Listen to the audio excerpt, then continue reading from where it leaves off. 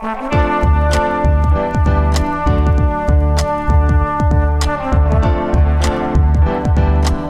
listening to the Co-Main Event Podcast. And now your hosts, Ben Folks and Chad Dundas. That's right. You're listening to another episode of the Co-Main Event Mixed Martial Arts Podcast. I'm Chad Dundas. That's Ben Folks. We meet here every single week to chop up all the prominent, newsworthy, and hilarious happenings in the world of mixed martial arts. Ben, perhaps, we don't want to make big, legendary promises. No, let's do that. At the beginning of the show, but it's perhaps the most unorthodox structure for any episode of The Proper in history this week. We have a very, very unorthodox show planned for all the little co-maniacs out there this week. Show structure-wise, Chad, would you say that this week's episode is akin to a spinning back kick to the face? That's a good analogy. Maybe this is the Joaquin Buckley of MMA podcasts this week. I don't know. Many have said, some have said that this week's podcast, the one we're doing right now, is the equivalent of a spinning back heel kick right between the goddamn eyes. It just remains to be seen which one of us is Joaquin Buckley and which one of us is Impa Kasangane. When you put it like that, it seems like something bad's going to happen to somebody here. But I kind of wish you hadn't done that. But okay. Okay, you went there. I'm excited. I'm very excited. And you know what? Maybe we should just explain to people right off the bat why this week's show structure is going to be so unusual. It's because, Chad, it's Patreon pledge drive time. Yeah, that's a fact. Now, as a lot of people know, the Patreon for the Co-Main Event Podcast is how we support this here show. We don't do ads. We don't waste your time with any of that nonsense. The Patreon is our sole means of income for this show. Support it. We rely on you, the CME listeners, the beloved patrons. We love each one of them, want to kiss them on the mouth, whether they like it or not. And we have decided, we every once in a while we'll do a little bit of a pledge drive. We needed a new pledge drive. We've lost some patrons lately. We understand people go in and out. Stuff goes on in their lives. We are making a push to drive up some new patronage, help us keep the discourse free and unfettered. And Chad, we have discussed this before, but we have set a mark, I've asked you to set a mark so that we will know if we get to the Patreon pledge drive point, you will subject yourself to watching Hereditary, a very, very scary film for our special Halloween episode. And I know you don't want to do it. I know there's a part of you that would like us to fall short of this Patreon pledge drive because you don't want to be scared. And you're going to be so scared. You're going to be so scared, you might pee in your little pants, Chad Dundas. And that's a risk I'm willing to take because I want to see you have to watch this damn movie. Now, I put it to you to let us know, what do you feel like would be an acceptable number of new patrons before you will consent to this, before we can do the special Halloween episode? Have you come up with a number? Well, let me just say, before I get to the number, oh God, no part of this is a work. This is not professional wrestling. This is on the level. I cannot tell you how much I don't want to watch Hereditary. I know. That's what's so exciting about it for me. I don't want to watch Hereditary like 1,000%. Yeah. That's how much I don't want to watch Hereditary. And so here's what we're going to do. I have chosen a number of new patrons that must be acquired to the Co-Main Event Podcast Patreon by October 31st. And if we get there, then what? People get to watch me watch Hereditary on a live stream? Is that what the... Something like that. Is that what the prize is? We can probably do that. We can't do it on Halloween because I'm hosting a Halloween party for my children that night, but we'll do it shortly after October 31st. If we get to this number, we'll have the live stream. Everybody can watch me just get the bejesus scared out of me. Here's the thing, though. I don't want to watch Hereditary. Did I mention that? Yeah, you did. I don't want to watch it. I don't like scary movies. I don't like being scared. It's so scary. So here's what we're going to do. The number of patrons that we must acquire by October 31st, Ben Folks, 100 new patrons. And I'll tell you this right now, as I sit here on day one of the Co-Main Event Podcast Patreon pledge drive, I feel pretty goddamn confident. I feel like you can't get there, folks. You can't get there. You cannot get to this number, and I will not have to watch Hereditary. I'm pretty confident in that as I sit here. What I hear you saying is that you are sabotaging this effort due to your own cowardice. Yep. Is that it? I'm not sabotaging. I'm just setting the bar real high so that ultimately I don't have to watch Hereditary, because you don't command these kind of numbers. Right now, as we sit here, we've got 1,049 patrons. So that means we got to get to 1,149. 1,149. I mean, it's October a tall order. 31st. You can't do it. I'm in the clear.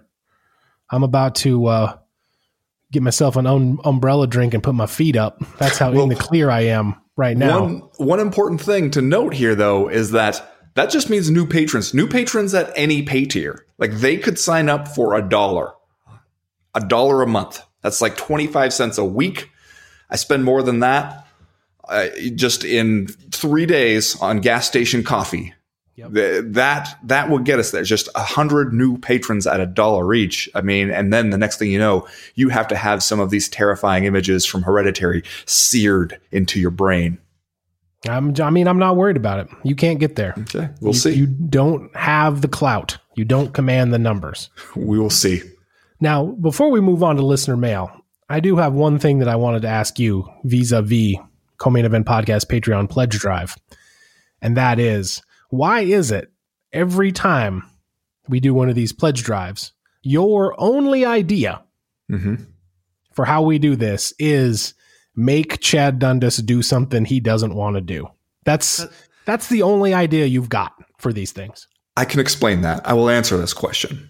It's because you are a stick in the mud. You're a curmudgeon, and you're a grumpy old man. And so it's fun to force you out of your comfort zone. Me, I'm a wild child, man. I'm breezy. I'm going along with the wind, just going wherever the highway of life takes me. It's hard. It's hard to make me do shit that I don't want to do, and it's not as fun. It's more fun to make you do shit you don't want to do for me personally. So that is why. You're a homeless street bum. That's what you are. I'm not even wearing shoes right now. Okay. Well, here's what we're going to do. A little bit of listener mail like we always do about this time. Go ahead, say it in your scary voice. Listener mail. Okay, that's twice. Stepping on it.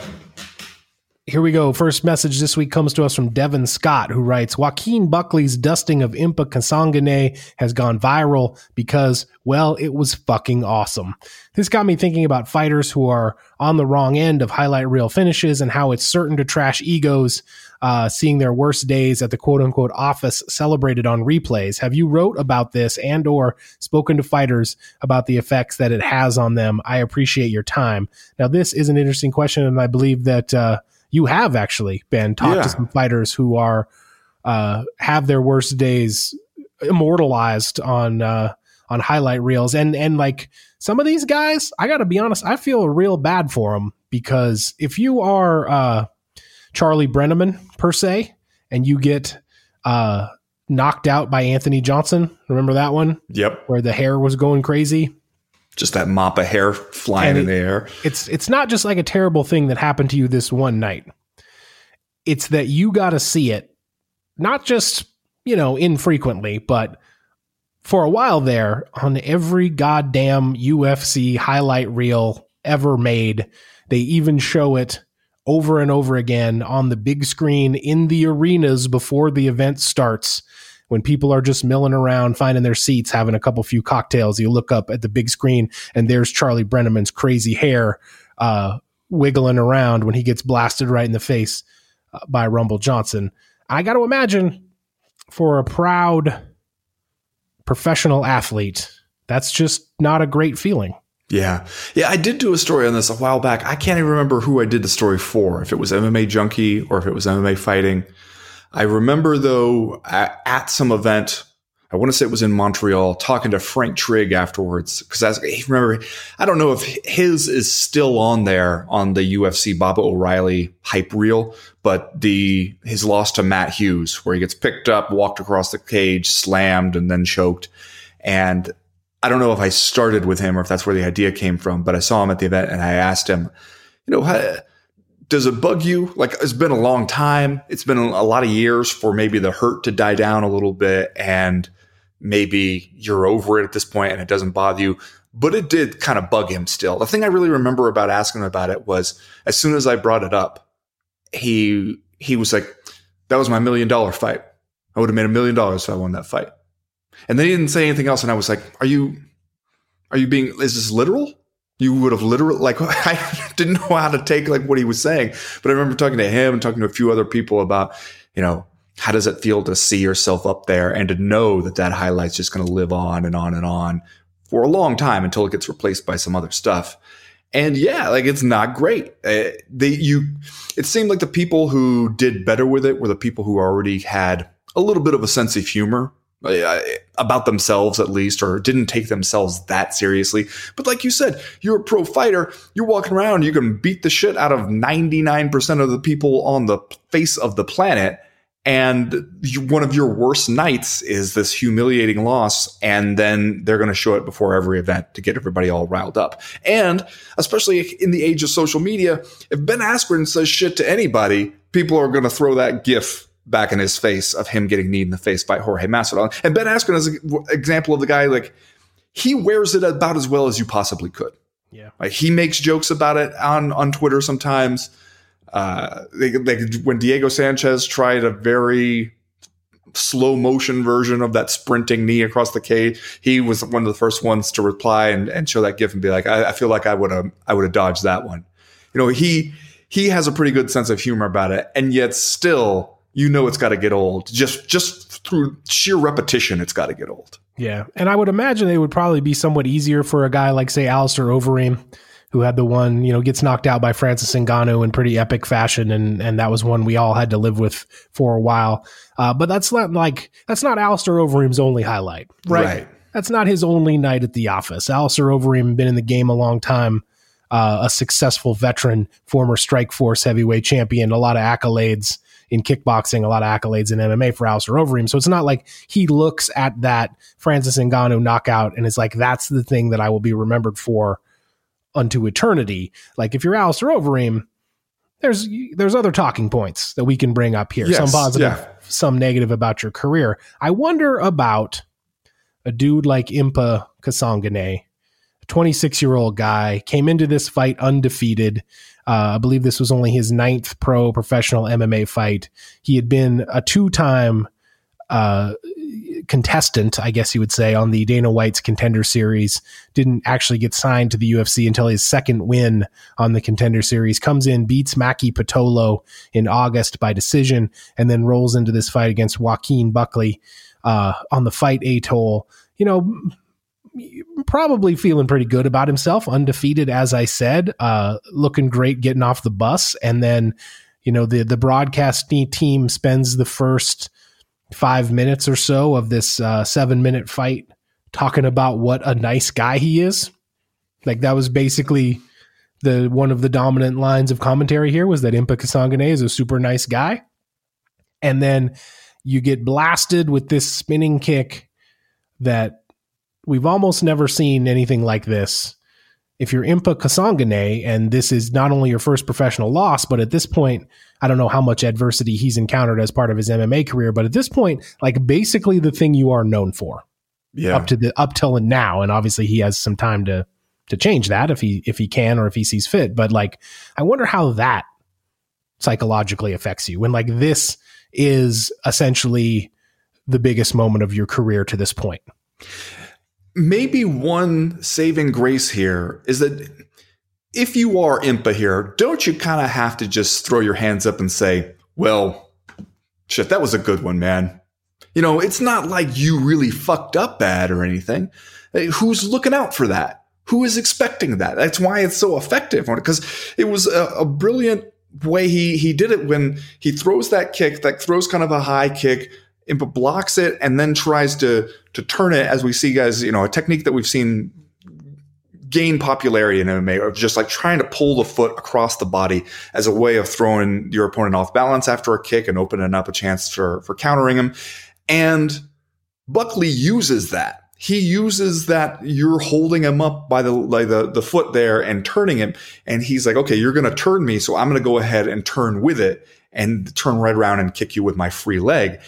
Who is watching out for that? It's like getting caught with the Showtime kick, kind of, where nobody had that on their radar as a thing you got to watch out for when you go in there in an MMA fight. And so I think that has been his response so far from what we've heard from him, is just kind of, tip the cap and say, well, that was really good. He really did get me.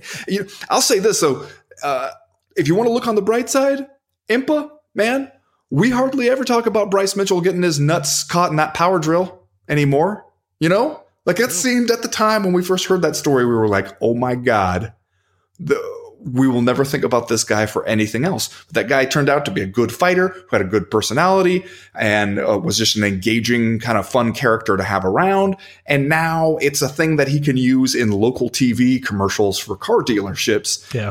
And it's not the one thing we know about him. So it's possible, is what I'm saying. And the other bright side of that is that, hey, you did not get your nuts caught in a power drill. So that's good news too. If you were a young up-and-coming fighter, Ben, and I had to say to you, would you rather be known for being on the wrong end of this spinning Joaquin Buckley kick where you get knocked cold and they're going to be on the highlight reels every week for the rest of your life? Or would you rather be known as a person who tapped out to the Scorpion Crusher? Okay.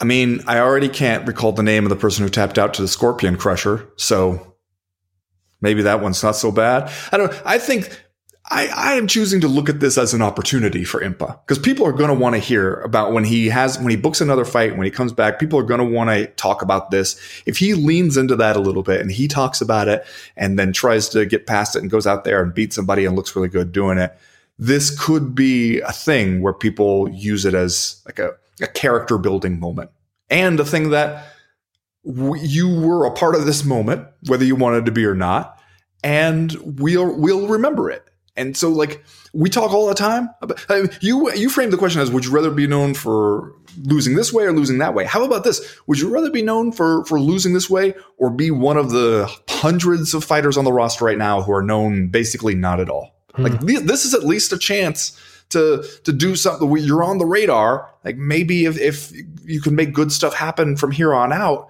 we'll look back on it and be like, okay, isn't it kind of an inspiring story that the whole world saw him on the wrong end of this devastating knockout, and he picked himself up, dusted himself off, and then got back in the win column. I mean, like, that could be something. Well, you are really bright-siding it for him. Next question this week comes to us from Mike Jones. Ben, don't act like you don't know the name. Mike Ain't Jones? Nothing changed but my change. I'm going to stay the same. Okay. Mike Jones. He writes, Big Tim Johnson just went out there and saved us from a Congo Bellator title shot. We should all just take a moment and be grateful for this, even if Johnson had to shave his mustache to do it. So this been the main event over there at Bellator Paris over the weekend. Timothy Johnson gets the split decision win over Czech Congo. Tim Johnson, I have to say, mustache or no, is out to... Well, he lost his first 2 in a row at Bellator, but now 3 in a row, 3 wins in a row, a win over Tyrell Fortune, a win over Matrione, and a win over Czech Congo. We can go ahead and we can call him the streaking Tim Johnson. Gets this win over Czech Congo.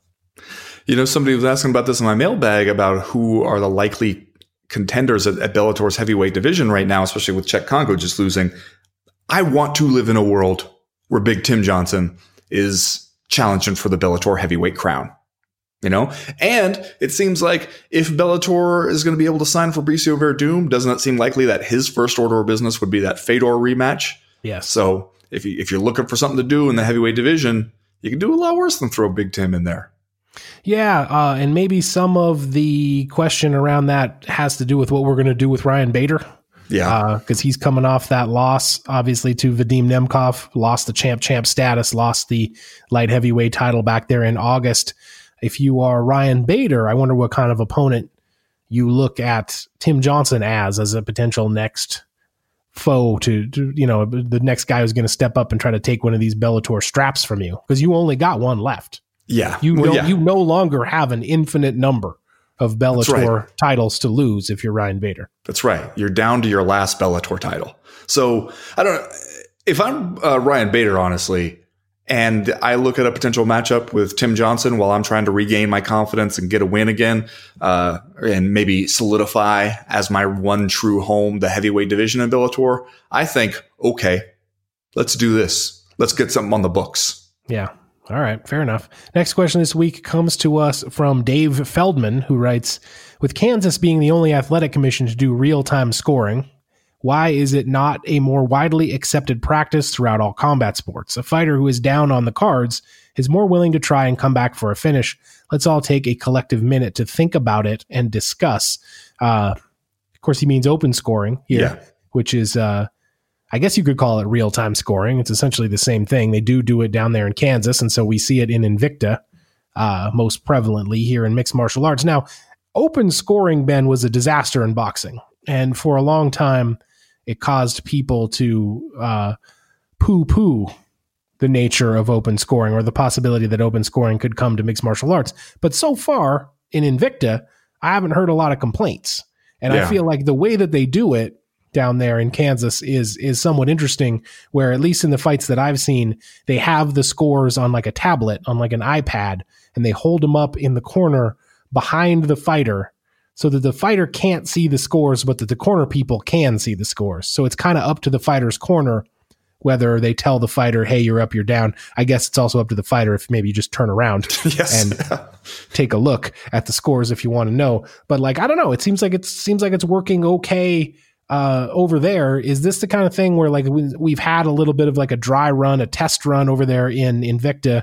Would you like to see open scoring more widely experimented with, I guess? Yeah, I would. I mean, if it ends up being a disaster, then fine, we can always get rid of it. But I do think, especially I think it's different in MMA because there are just fewer rounds. Like there are fewer opportunities for you to be changing your game plan or a whole lot based on what you're doing. But like sometimes what we see with the judges, you get really surprised. You don't know what they're really looking at.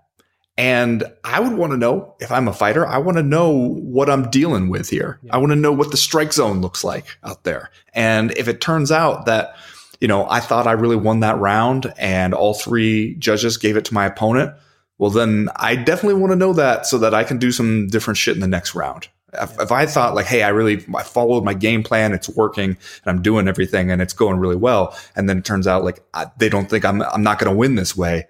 Then I want to know that before the fight's over. It's always been kind of a crazy thing to me about fight sports, that it's like the one where you got to wait till it's over to even know what the score is. And I want to know. Let's at least try. I mean, you're right. I haven't heard people being in Invicta saying like, this is ruining everything and, our world is collapsing. So why not? Let's expand it and see what happens. Yeah. Now, I feel like sometimes in MMA, we give too much credence to the human spirit and or hard work. Because a lot of times we'll say something like, we'll see a guy who gets beat frequently in some way, and we think, oh, if this guy would just go work on his sprawl training, if he would just work on his takedown defense, he would be unbeatable. We have this idea that like, if you work hard at something, you will accomplish it. Whereas the truth is that guy could probably work on his takedown defense all day, every day for the rest of his life, and George St. Pierre will still take him down. The same is somewhat true to me about open scoring. Like, I don't necessarily think that we're going to see a lot of cases where like a fighter is losing a fight and the only thing they need to do is just try harder. Like, I don't think there's going to be a case where it's like, oh shit, like I'm down 2 rounds. I guess I better go out and give this third round at 100%. Yeah. Okay. I guess I better now really, really try hard to turn the tide here. But like, I think the most interesting examples is exactly the one where you brought up, where if you have a close fight where one person thinks that they are winning and then it turns out, oh shit, like it's actually tied, or I actually did lose these first 2 rounds. Number one, they're going to look at the judges and be like, what the fuck, man? Number two, like maybe that does make a difference. I don't know. What I hear, the big takeaways here, the headlines that I will write about this episode of the CME, Chad Dundas says, human spirit, hard work, both overrated. Mm-hmm. That's what you're saying? Yeah. Limitations. Okay. Human spirit is limited. From Tom Hughes, he writes, as much as I've enjoyed watching the UFC's fight cards in Abu Dhabi, do you think the average fan realizes that it's part of the UAE's sports washing program? The UAE has a terrible human rights record, and no amount of sporting events and tourist videos should be allowed to cover that up. Please discourse. It's an interesting question about what the average fan understands here, because how much does the average fan care? Right. That's what I was going to say. How much does the average fan know about Abu Dhabi, and how much do they care? Or do they just want to have any place where we can set the octagon up, surround it with a fucking Quonset hut, and watch the fights, and periodically see someone cascade out the open mouth of a cobra as part of an Abu Dhabi tourism commercial? Okay, that's the other part is that I wonder is how many people are watching these fights. They're just showing up. They're going to watch the UFC wherever it's broadcast from. It's Saturday night. They're watching their ESPN Plus. How many people out there are watching this and coming away, even if it's from some like subconscious messaging going, you know what? I feel like booking a vacation to Abu Dhabi. Yeah, right now. Yeah. I got to get on a plane. I got to go to Abu Dhabi. I got to go on the roller coaster at the Ferrari World. Maybe fuck around with some jet skis. I got to go do it. Like, is it working on anybody? I don't know.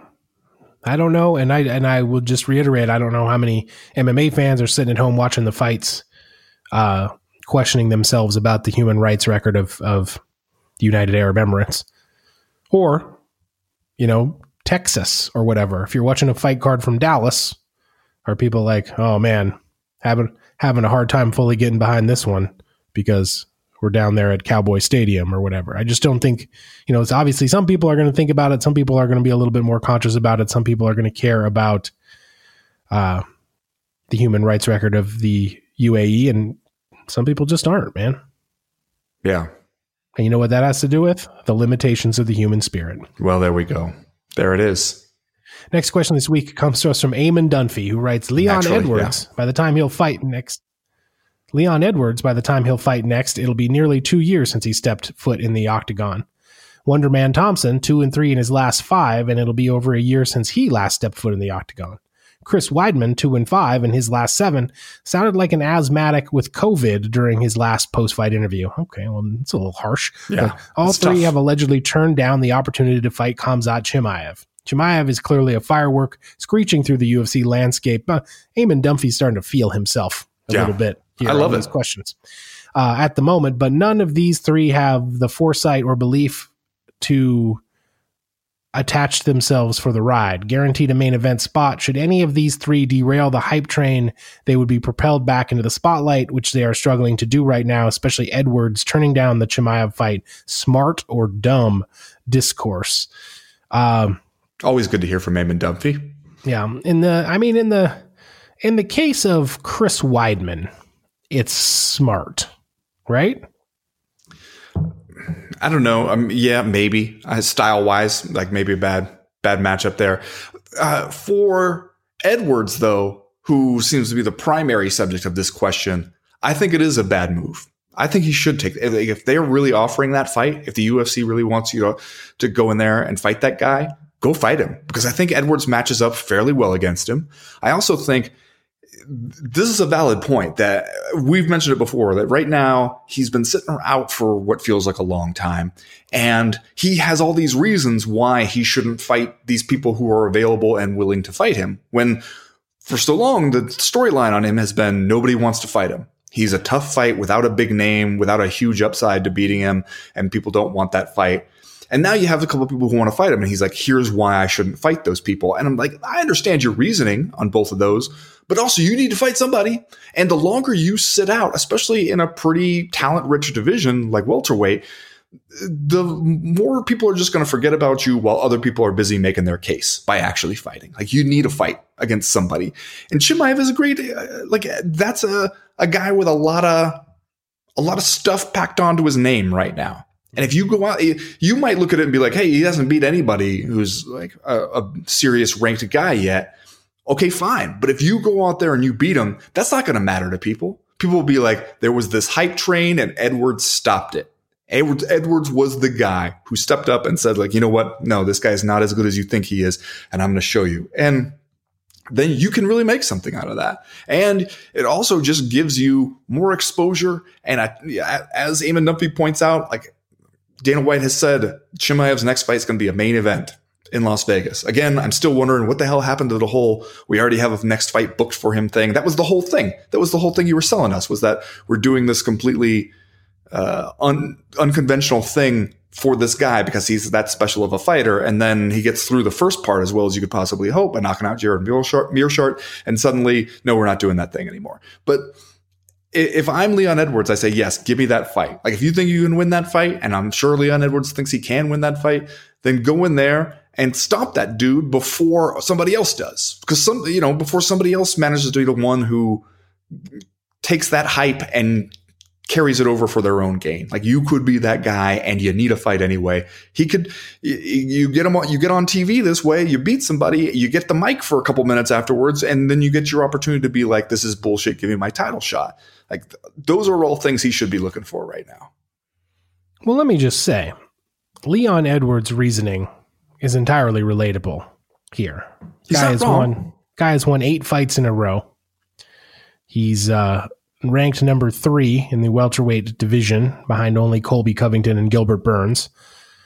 And so I understand the frustration if the best thing you can get would be a matchup with a guy who is currently unranked, although obviously a guy who is kind of headed for number 1 with a bullet here, a guy who's obviously caught the eye of the UFC and made a lot of headlines and made a splash here during the pandemic era of MMA.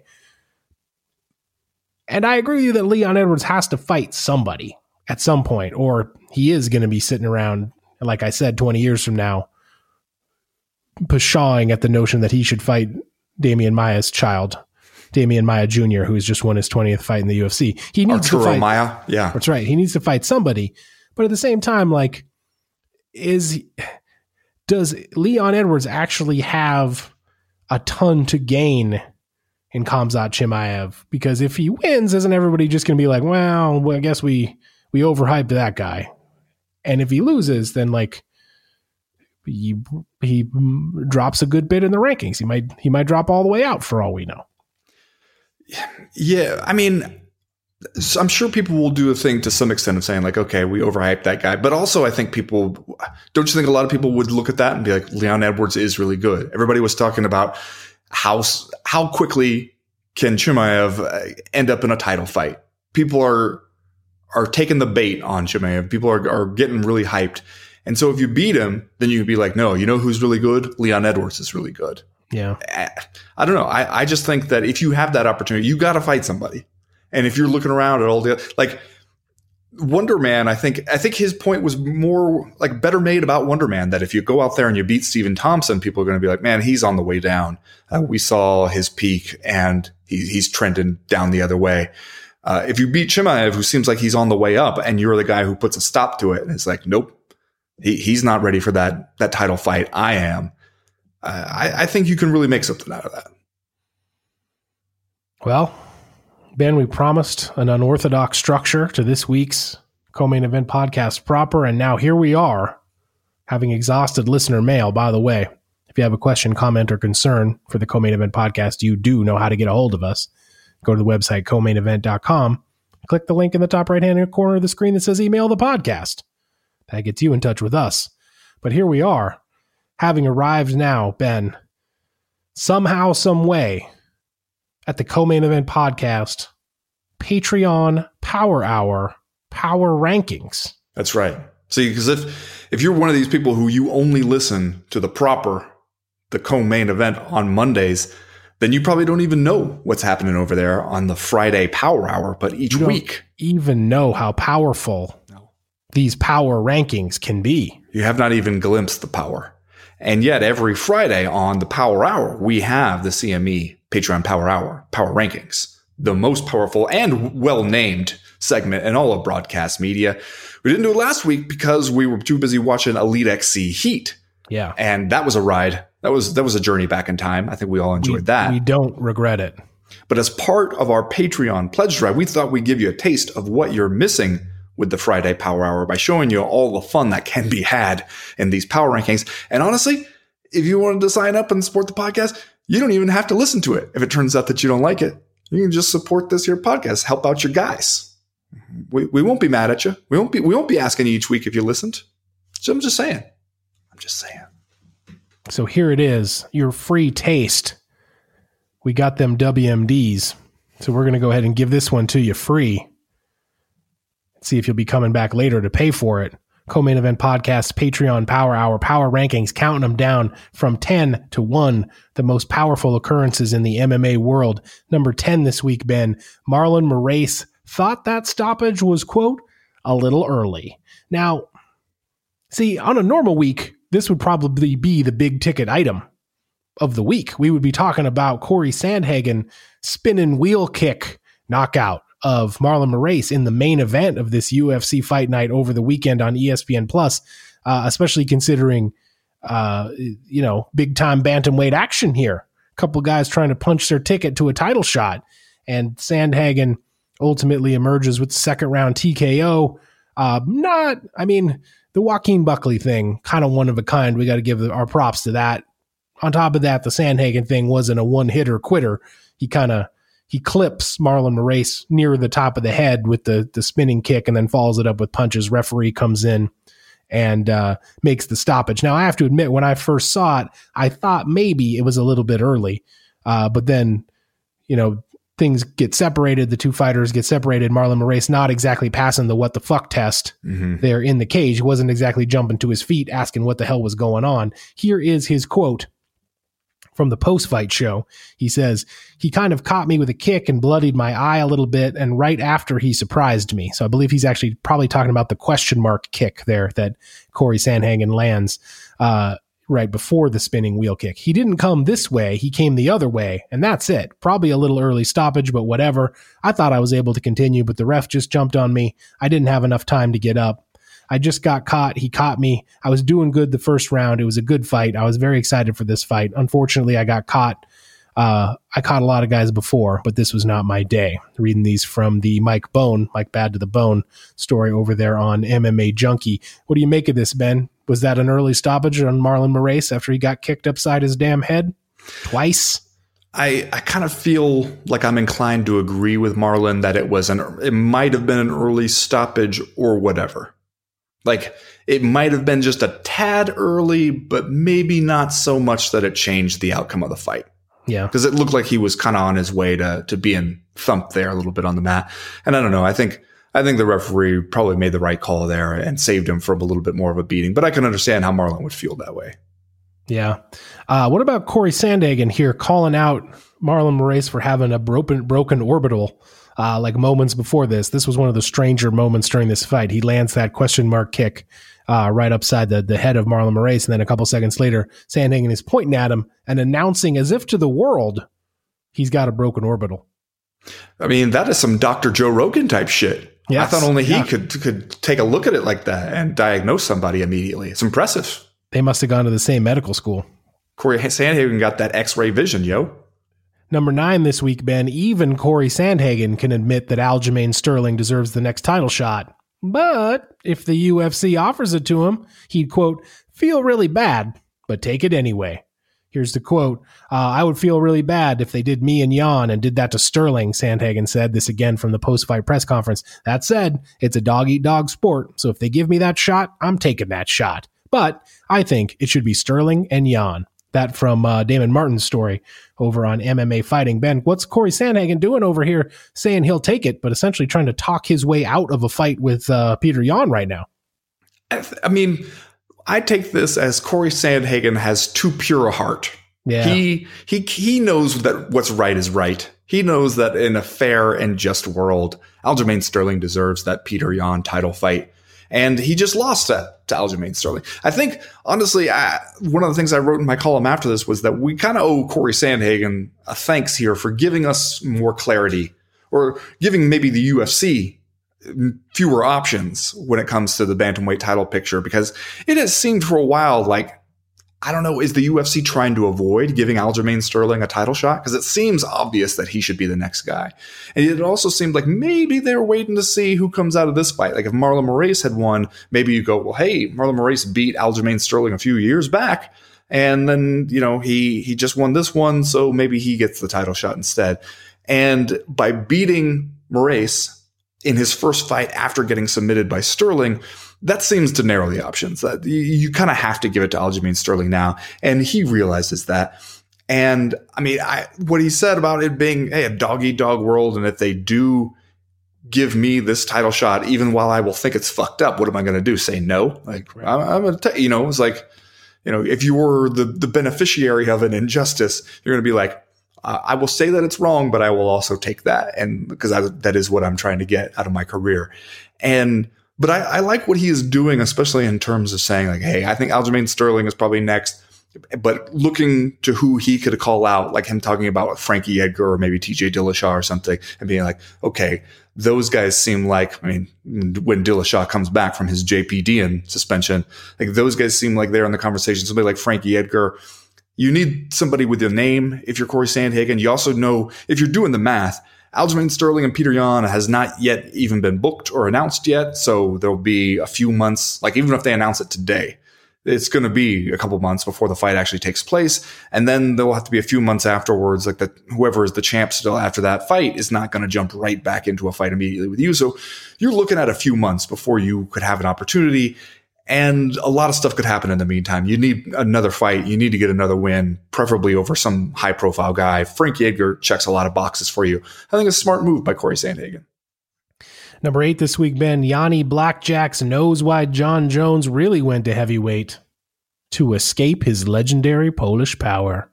Okay. Here's the quote. "You see what I did with Dominic," Blachowicz said. "He just escaped because he didn't want to lose against me," meaning John Jones. "I understand that. He's afraid, and so he went to heavyweight. He just wants to escape from the legendary Polish power. That's why he went to heavyweight. He's afraid of the legendary Polish power."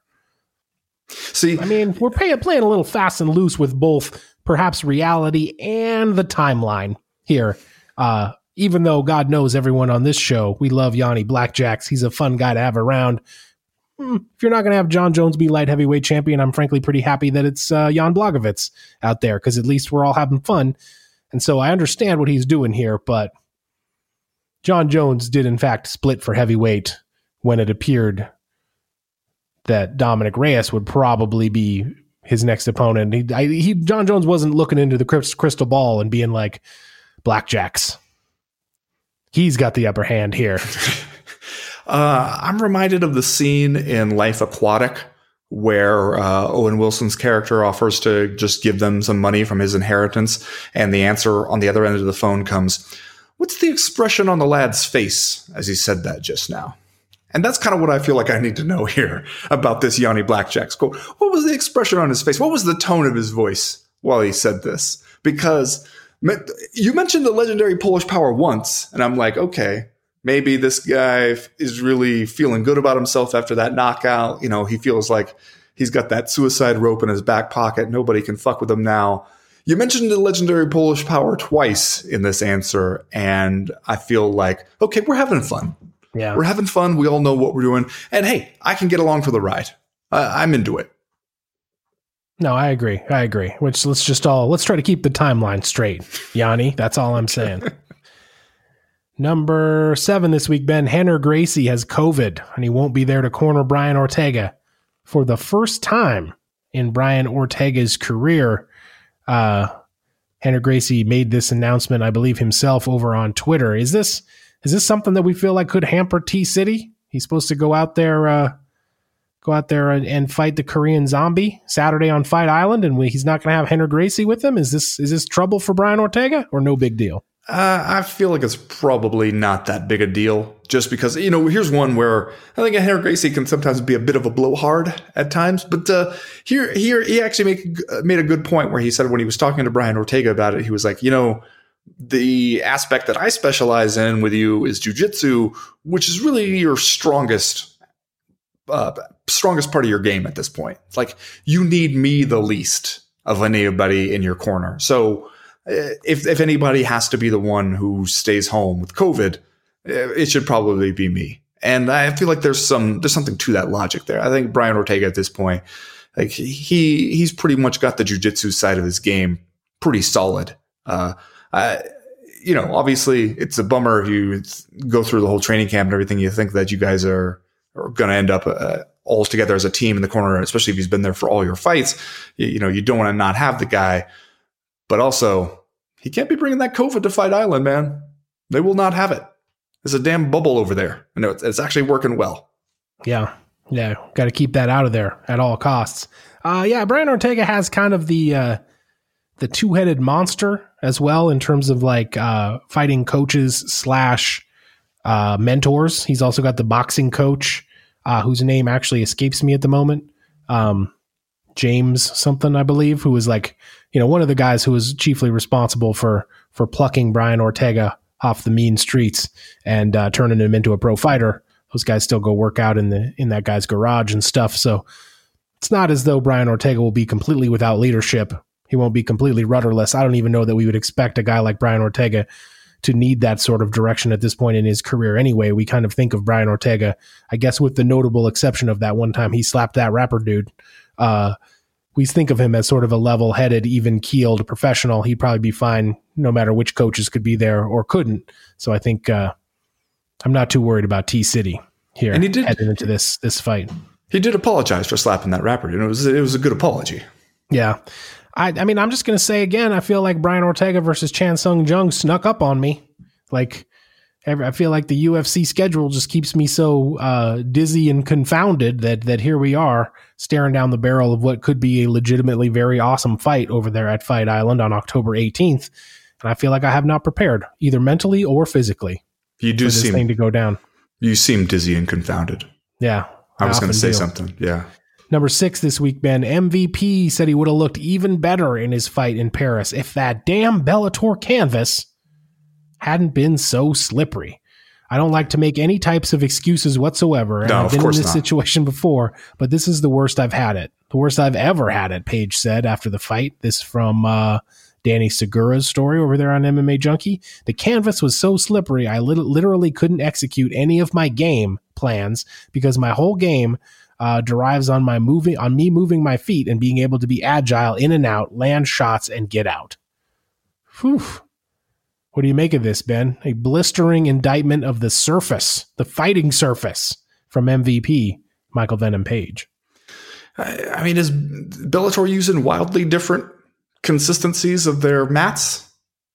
Do you think that I would think it would be pretty standard at this point? You'd think. Maybe they had to do, maybe they had to go with something different. Maybe couldn't get the real Bellator mat through customs into Paris. Yeah. You know why? Because it's stuffed with cocaine. That's why. Okay. I knew there was some kind of racket. The Bellator fighting surface is 85% cocaine. A lot of people don't know that. I mean, Michael Page still wins. He still gets the win here. Yeah, but it wasn't a great fight. And Michael Page has been saying a few different things that makes me wonder about his grip on reality right now. Like his feeling that Douglas Lima's ducking him. And it's like, man, he knocked you out. Like, we saw it. It wasn't that long ago. It was a great knockout that he pulled off. It was like a kind of a big deal. I don't know if he's really out there just feeling like, well, the thing that terrifies me most is a rematch with that guy. Like, I don't know. Kind of feels like Michael Page is doing a lot of just saying stuff lately. Yeah. I mean, I guess if you're Michael Page, aren't you just kind of trying to keep the hype afloat at this point? Like, I guess so. It doesn't seem like he's bound for Bellator gold or anything of that nature. It seems like Michael Page is I hate to say it, but he is what he is here in terms of being an attraction. You guy, what you're going to get from him. He's going to go out there and do his thing. And it kind of seems like we've all decided that's good enough. So if you're Michael Page, I guess at least you're saying something. I don't know. I mean, I don't know, but Bellator keeps trying to tee the guy up. And how does he repay him? By complaining about their cocaine mat. No, they couldn't bring the cocaine mat. That's the point. Okay, I get it. Had to leave the cocaine mat at home. Couldn't get it through customs. Number 5 this week, Ben. Darren Till just wants to be helpful and corner his friend Mike Perry, while Mike Perry vows to ruin Till's life in their eventual fight. This tweeted by Platinum Mike. Michael Joseph Perry, at Platinum Perry on Twitter, 22 hours ago. You said it years ago, Darren Till, and you were right. You said me and you were meant to fight. I'm going up to middleweight, and I'll be small and fast, and you'll be big and slow. I'm going to ruin your life. You'll be spitting out teeth much sooner than expected. Purple devil emoji, knife emoji. Okay. I like how when you're reading off Mike Perry tweets, you have to, you end up having to describe some emojis pretty often. Is there, now I'm, once again, as you said, I'm just the old man here set in my ways, trying not to have too many new experiences. Is there a reason why the devil is purple? Does that mean something? Does that mean something to the kids? Or no? Is it just a purple devil? I don't know. I don't know how many different colors devil options there are on the emoji keyboard, but he does use this one fairly regularly. I know that as a follower of Mike Perry. It's a go-to emoji for Mike Perry? He likes, I think he identifies with the devil emoji. Also, a follow-up tweet here, I believe. Life is definitely a simulation because y'all so fake. I can't change you, but I can do whatever I want, and y'all can't stop me. You're lame. L is capitalized in lame, and I'm untamed. #fame. So that's I'm sorry, that's not a tweet. That's actually his bio. That's his bio. Okay. So that's a lot to take in. Well, but you know what I have to say to that? What? Purple devil emoji ? He also says that he was never considering Darren Till's quote unquote weak ass 5K offer for the corner spot, that Darren could have offered him 50K and he wouldn't have accepted his offer. Quote, the media runs the MMA game though, so they were just getting off on drama. I feel like maybe Mike Perry has seen us there a little bit. In a kind of Diaz's fashion. Every once in a while, Mike Perry, when he's just lashing out in all directions, puts his finger right on the pulse. But I don't know. Here's Darren. We were talking about how we feel like Darren Till, if he got that corner spot, if he bought and paid for it and showed up there as Mike Perry's other corner man along with his girlfriend, that he would actually do a good job. And I feel like he would. And I feel like Darren Till just keeps trying to give Mike Perry a hug, and Mike Perry just keeps shoving him away. There's no question that Darren Till would pour his whole heart and soul into that corner man duty, as far as I'm concerned. He'd want to get his 5K worth as much as the rest of us. Yes, he would. Number 4 this week, Ben. Are people just out here playing with Dustin Poirier's emotions? Yep. Mm-hmm. Are they? They are, aren't they? They are. I think they are. Because, honestly, I was paying attention, pretty closely what's going on with Dustin Poirier, because he's been doing some good work on Twitter. Like when he is posting a picture of himself ready to sign the contract and his hand is poised above the countertop and there's no, like he's just waiting for somebody to slide the piece of paper under there so he can sign his name to it. I'm like, okay, that's pretty good. And he was recently posting about how he's headed back to South Florida, back to American Top Team, going to get back in the gym. And it seemed like go to work. Yeah, it seemed like, okay, maybe something is close to happening here. The UFC, Conor McGregor kept saying like, oh, I'm going to fight Dustin Poirier. Conor McGregor, and the UFC being like, we have issued a contract and we're giving him a deadline to sign it. Everybody seems like they're using Dustin Poirier as the good-natured and trusting pawn in their games as they bicker back and forth between each other. And damn it, it's just not fair. And he tweeted, this was yesterday, just one word, Dana? ? And you're just like, what? Don't do this to Dustin Poirier. Not Dustin. There's plenty of other people who might deserve to have their emotions toyed with in such a fashion. Not Dustin Poirier. Not the Diamond Chad. No, I agree with you. He says the UFC hasn't offered him a fight yet, but they will soon. I feel it in my plums. See, come on. How are you not going to like this guy? Number 3 this week, Ben. Israel Adesanya knows what's really going on with people angry over his dry hump celebration. Homophobia, bro. Okay. That's an interesting theory. This over there on MMA Fighting from Damon Martin again. Israel Adesanya, I could give a fuck what they think, to be honest. Israel Adesanya said of the criticism. I didn't even think about it. I didn't even plan it. It was justified. Like, you know, when you're on Call of Duty and you smoke someone with a headshot and you go over them and press circle down, up, down, and kind of teabag them. That's kind of what I did.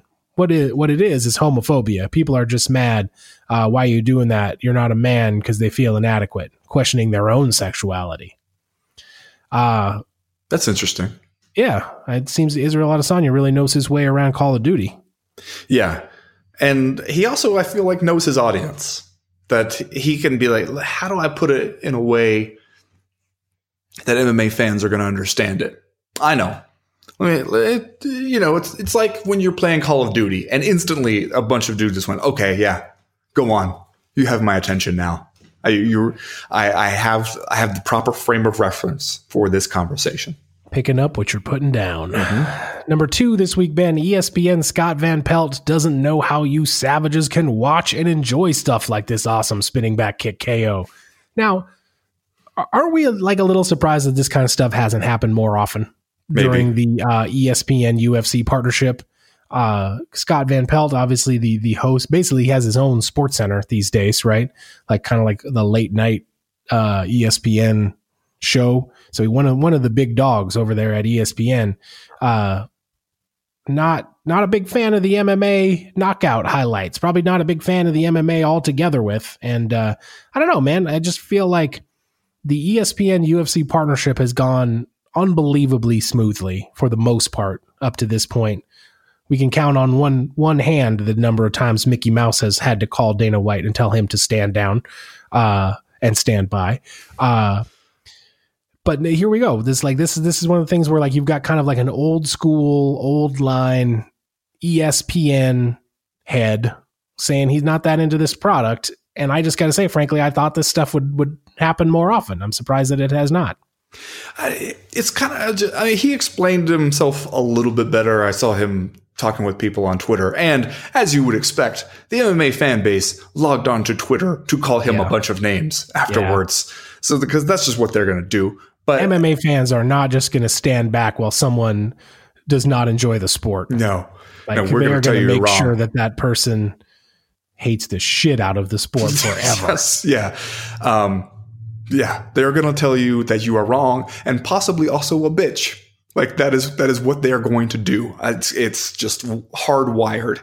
And so, obviously I wish people wouldn't do that. And cause I could understand, I guess I understand it's weird to me in the context to be like, hey, we're showing you these highlights. Cause imagine you show a highlight of somebody hitting a buzzer beating shot in basketball. And then they cut to the anchor and he's like, I don't care for basketball. Right. Not my thing.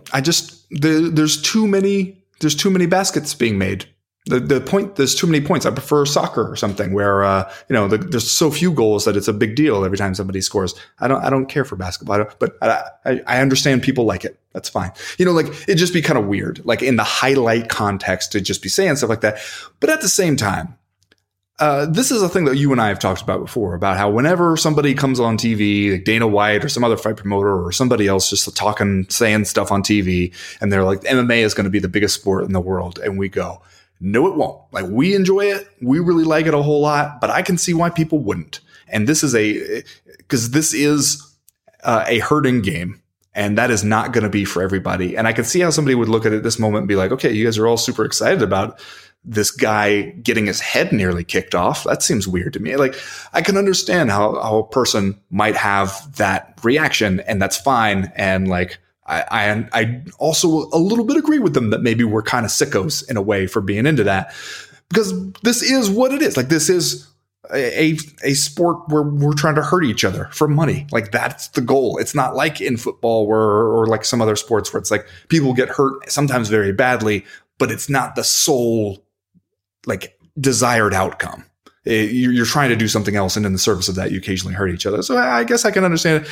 It's just it's a weird moment to bring that up and to lodge that criticism. Yeah, no, I agree with you. And I think we know that it's just not everybody's cup of tea. Not everybody is going to be into this thing the same way that we are. And I think most of us have made peace with that.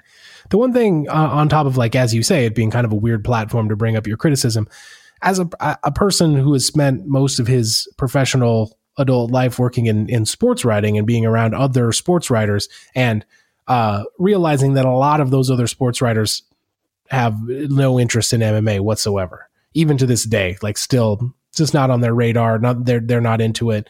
I think it's weird for that subset of journalists to kind of like, make these indictments of MMA whereas if the next highlight on the Scott Van Pelt show was somebody getting completely obliterated on a punt coverage and like being taken off the field with a probable concussion, like all of those same sports writers would be like, oh, awesome. Right. Yeah. Like, how are we on one hand going to like celebrate football as the most popular sport in America? And on the other hand, look at MMA and be like, but that's too violent. Yeah, I mean, I understand the aesthetics are different, but like the physical damage is comparable. Yeah, well, and at times much greater in football. And you're right, though, it is like really a difference of aesthetics because football is a religion in America, but even if you're watching it on TV with like great TV coverage and multiple cameras and everything, the players are still obscured by helmets and face masks. You don't look into their eyes at the very moment when it's clear nobody's home anymore. And in MMA and in fight sports, you do that. And you see it very clear. Everything is so stripped down. They're not